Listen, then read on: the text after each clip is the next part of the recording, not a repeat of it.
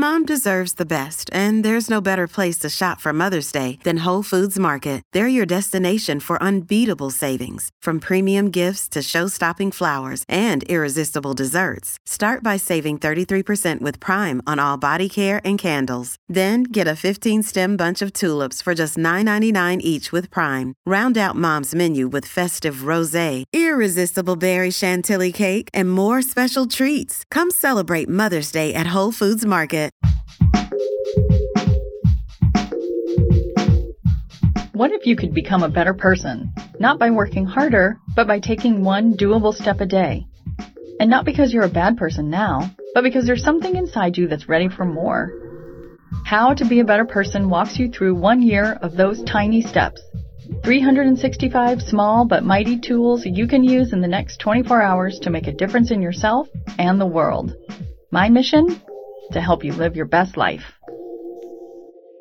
Hey there, and welcome to How to Be a Better Person. I'm Kate Hanley, your host. Today is #Wellness Wednesday on the podcast, and today's tip is good for your body and good for Mother Earth too. It's pretty simple, actually, which hopefully will make it easy to remember, and that is to walk somewhere you would otherwise drive. That could mean walking to the bus stop to pick up the kids instead of driving, or maybe walking the dog right in your neighborhood instead of driving to the dog park, or going on foot to the corner store instead of driving to the big grocery store. Or maybe you live in the country and you have to drive pretty much everywhere you go, but you stop and get your mail from the mailbox that's at the end of your driveway every day as you get back home from work. Well, you could park your car in the driveway and then walk to the mailbox. Heck, it could even be standing up to go walk over to your coworker's desk instead of sending an email. It doesn't have to be a long walk, people. If you have a disability, maybe this looks different for you. I trust you to know how you could do something that's an appropriate challenge for you. I'm not talking about getting more steps on your Fitbit, although this can help you do that, and that's a perfectly lovely thing to do. But it really doesn't have to be a huge trek.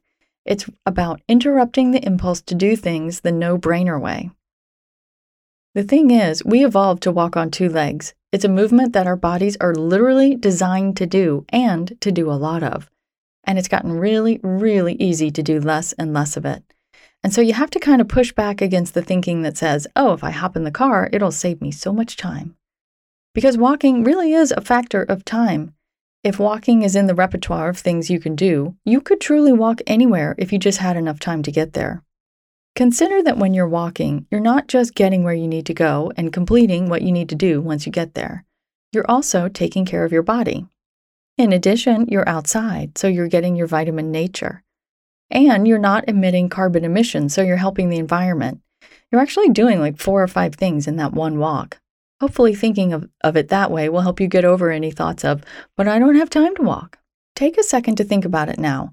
Where can you walk today that you normally wouldn't? Thinking about the what and the how and the when will blaze a mental trail that you only have to follow when the time comes.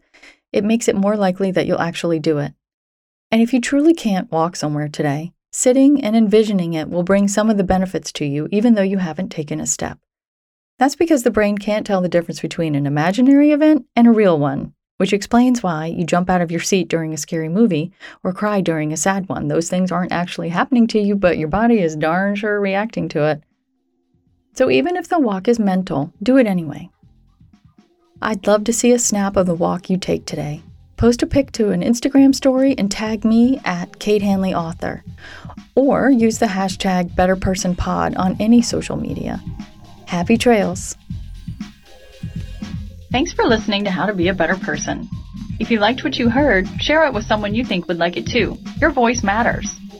Come sign up for the weekly newsletter that includes a link to every episode from the previous week so you can catch up on anything you missed. You can do that at beabetterpersonpodcast.com. I also love to hear from listeners. Seriously, I love it.